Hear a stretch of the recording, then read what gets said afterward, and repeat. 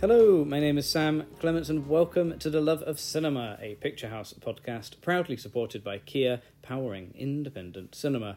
On today's episode, a mini episode if you will, we are joined by two of the stars of the brand new film Chevalier. We've got Kelvin Harrison Jr. and Lucy Boynton, who star in this fascinating true story directed by Stephen Williams, and they were recently in town for the launch of the film, and we sent along our intrepid interviewer, Ogo Ajoy, who actually reviewed Chevalier on the recent monthly edition of the podcast of The Love of Cinema, so do check out Ogo talking about the film on there, and then you can hear Ogo talk to the stars on this episode. So without further ado, let's cut now to Kelvin Harrison Jr., Lucy Boynton, and our very own Ogo Ajoy to talk about all things Chevalier, which is in cinemas right now.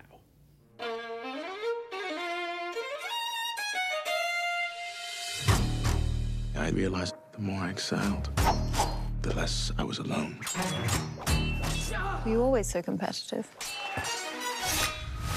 The show-off who spoiled Mozart's concert. May I play with you, monsieur? Well, I hope this won't be embarrassing for you.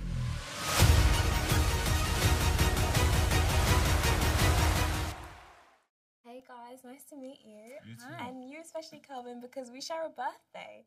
Really? July 23rd? Yeah. Let's go! No, as if she's going to say a different date. No, July July 23rd. no. She was like, no, I thought it was... No. Oh. No, I was so excited when I coming found up. out. It's coming up. So yeah, happy Crazy. early birthday. Come on, Leo. Yes, Leo's for the First win. day of the Leos. Literally, the best Leos. So yeah, I had to give The it that little... freshest. Yeah, it's the best. I had to give it a little introduction, but...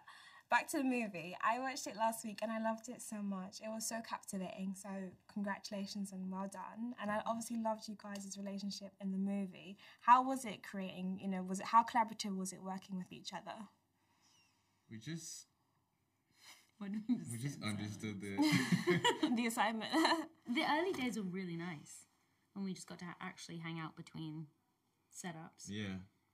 And it was just, it was really easy and nice finding that, the like friendship at the beginning. And I think we filmed pretty much chronologically in terms of our stuff. Except the first time we so the very first time we did we that screened last. it. That was like the last day. When? Which one? The scene when we were The in end. the opera. Oh, then ignore me. There was some. We did start mostly as friends, and We did then start we went mostly through as a friends, yeah. trajectory, and so it was easier to kind of, having started from a lighter place, you knew how far to take it into the severity and the... How I interpreted it was like we're in the Mickey Mouse Club and she's like Britney Spears and I'm Justin Timberlake. That's exactly how I saw it. And we're just gonna act like we're just like, ooh, we're pop stars. We're like really cool in town. You know what I mean? That's exactly it. And yeah, like, well, I wanted to ask you about the relationship. Like, so seeing it from where it started and where it ended, like, for you as actors, like, were you, I guess, like, is that how you wanted it to go? Was it like a nice, like, conclusion, I guess? Like, no.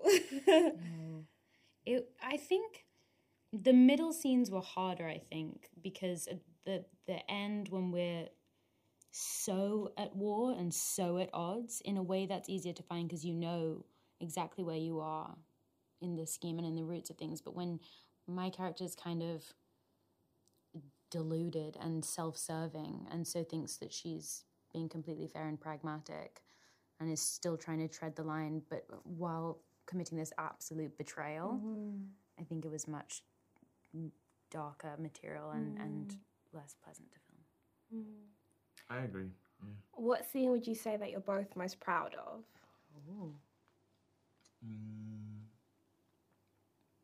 That's an interesting question to ask an actor, though, because I don't know if we would ever Be honest. be honest. But you know what I mean? It's like I don't really know if I'm proud of anything. I definitely think I don't know, but you know, Sad thing to say. I don't know, because you it's should so be hard. proud I'm of so yourself. critical of it all. Yeah. I think the one I had the most fun, I had the most fun doing with you actually was when you betrayed me. No. Well, when I came to you at the When you came opera, to me with the with Ronke. yes. Yes. I was just like, it's such a, because what's interesting about it, she's crushing it. But also, she's so in her power in that moment, and even in her diluted way of doing it, she's definitely kind of like, this is what I'm doing, this is what I believe in, and he's also just kind of like, same. That's the thing. So they're like polar opposites, Yes. but they're both like really strong. But they've grown They're up. like, yeah. In their own paths. Yeah. I think for me, the scene I was most blown away by, and the scene I most loved was the end, like when you did your final performance and you came out with your cornrows. That was just like, it was such a statement. So I want to ask you, like, for you, like, who did that scene, who read the scene, like, what does that scene represent for you, and like, what do you hope audiences like take away from it? Because for me, it was just like bravery, like just to own who you are. You know what I mean? Like, it was so good. I think the best is ownership. Like, ownership over yourself. No one else can own you. No one else can decide what is for you, what is best for you, what is who you are. And I think Joseph kind of comes in, he's just like, this is my hair. This is how I like to wear it. This is the music I want to play. These are the people I love. Shout out to Mom. You know what I mean? Like, these, you know, and it's just this ownership over his authentic self, which is such an overused phrase, but it's maybe not used enough, honestly, because I still see some fake people out here. But there's an authenticity that just, it really inspired me and I guess freed me from other people's ideas of who I'm supposed to be. Facts. Like, it was very freeing to watch. And I love what you said, ownership of your authenticity. Like, that is such an amazing soundbite. So thank you so much for saying that. Who do you guys think is the modern day Chevalier? Like, someone who's revered in their musical talent? Because for me, it's Beyonce. I literally saw her last night. There's still clear on my face. I'm still there. Yeah. Same. I'm acting. But yeah, it was so good. So who's your modern day Chevalier? Like, who do you think is, besides her? We all know it's her. I don't know. I thought you took our answer. It's just her. Yeah. It's like she's giving, because the one thing about like Joseph was like, he was a showman, he was an artist, and he was an athlete, and she is all those things. Yeah. Like, she's a performer, she's an artist. And undeniable. Undeniable. Like, her talent is undeniable. Like, across the board. So true. Yeah. No, honestly, last night when I was watching her, I was like, how is this happening? Like, how is her voice coming out of her mouth? Like, And what you're is in going the same on? space. What is She's going on? doing all this It stuff was she's doing. very surreal. Like, it felt like a movie.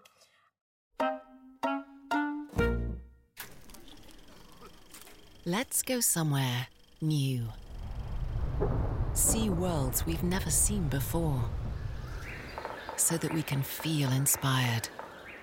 Whether you're sitting in a cinema or in one of our cars, inspiration comes when we feel something new. That's why our electrified range is designed to take you on inspiring journeys. Kia, proud supporter of independent cinema. Kia, movement that inspires. The Queen of France was, at the beginning, was the Chevalier's like right-hand man. Like, she was her mentor. So for you guys, do you have like a mentor in the industry who kind of was like the Queen of France for Joseph at the beginning? Who was like able to like take them in and like just maybe do them favors? Like, do you have anyone like that in the industry for you? I'm trying to get us to throw somebody under the bus. No, in a good way. Bring it to neck. No, in a good way at the beginning. Your mentor that betrayed you. No. Not at the end. Just trying to capitalize on your success. No, I'm just messing with you. I don't know. Do you have any? No, I would say all the older actors that I've worked with, older actors, that's crazy. all the mature actors. Let's throw them under the bus now, saying that. Yeah. These The elderly. All the elderly actors I've worked with. They've just always been so helpful. I can literally call any of them, text them, and if I needed advice, they'll give. You know who's been really helpful was Mark Rylance. Wow. I went to go see him when he was doing Jerusalem. I know. I said flex. What a name to drop. Actually, of all the names. You know who's great? My pal Mark. Yeah. Mark. He was really cool, you know? Anyway. I can just text him and he'll reply. Yeah, like, and he replies every time. He replies. I can ask him anything. He doesn't have an iPhone, though, so his messages are green, but... He's a flip phone. I don't know, but the messages are green. Oh, no. He's cool. No, just out him. What else? Yeah. What else does he do and not do? His agents are going to be calling you. Oh, my God. So I'm from Picturehouse Cinema's podcast, and so we're all about movies and cinema. So I have to ask you guys, as actors, do you go to the cinema much yourself? Like, or is it all streaming on your laptop? Cinema. Yeah. Cinema. I'm always in theater. And every time you go, you're like, this is evidence and proof of why these things need to be on the big screen. 100%, and especially a movie like this, like the music and just hearing it in the cinema, you need the scale of it, and also that experience of being just like smaller than this thing. It allows you to absorb it so much more, whereas when it's on my laptop, I'm going to be doing other things. And you can't see the full scope of the world. That's the thing. A movie like this is so much detail. Like, Karen Murphy crushed this production design. And you can't even understand Marie Antoinette fully without seeing the luxury that she has created. Do you know what I mean? Yeah. And the details of every piece of costuming, all of it. Yeah. And the detail of the cornrows at the end when they're revealed, but just saying. You know what I'm saying? Just saying. No, I loved it. And so on that, in terms of cinema, what was the last great film you both watched at the cinema besides The Chevalier? Ooh. When did I last go? I saw the French film Close. Ooh, how was that? God, it was devastating. I went in knowing nothing at all about it, which I feel like is the best way to see anything. It's like no details, just watch it. And it was, it was an emotional experience.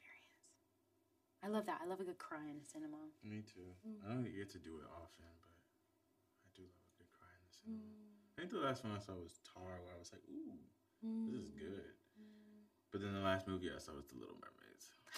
I cannot wait. How amazing was that, by the way? So cool. So amazing. It was so amazing. Thank you so much. But no, please, let's not interrupt. Keep going. Hey, why are we not in this movie? I know, Little Mermaid 2. It's Little Mermaid 2. Don't get me started. Little Merman. Oh my god, the next merman. No, I need it. Chevalier a merman with cornrows.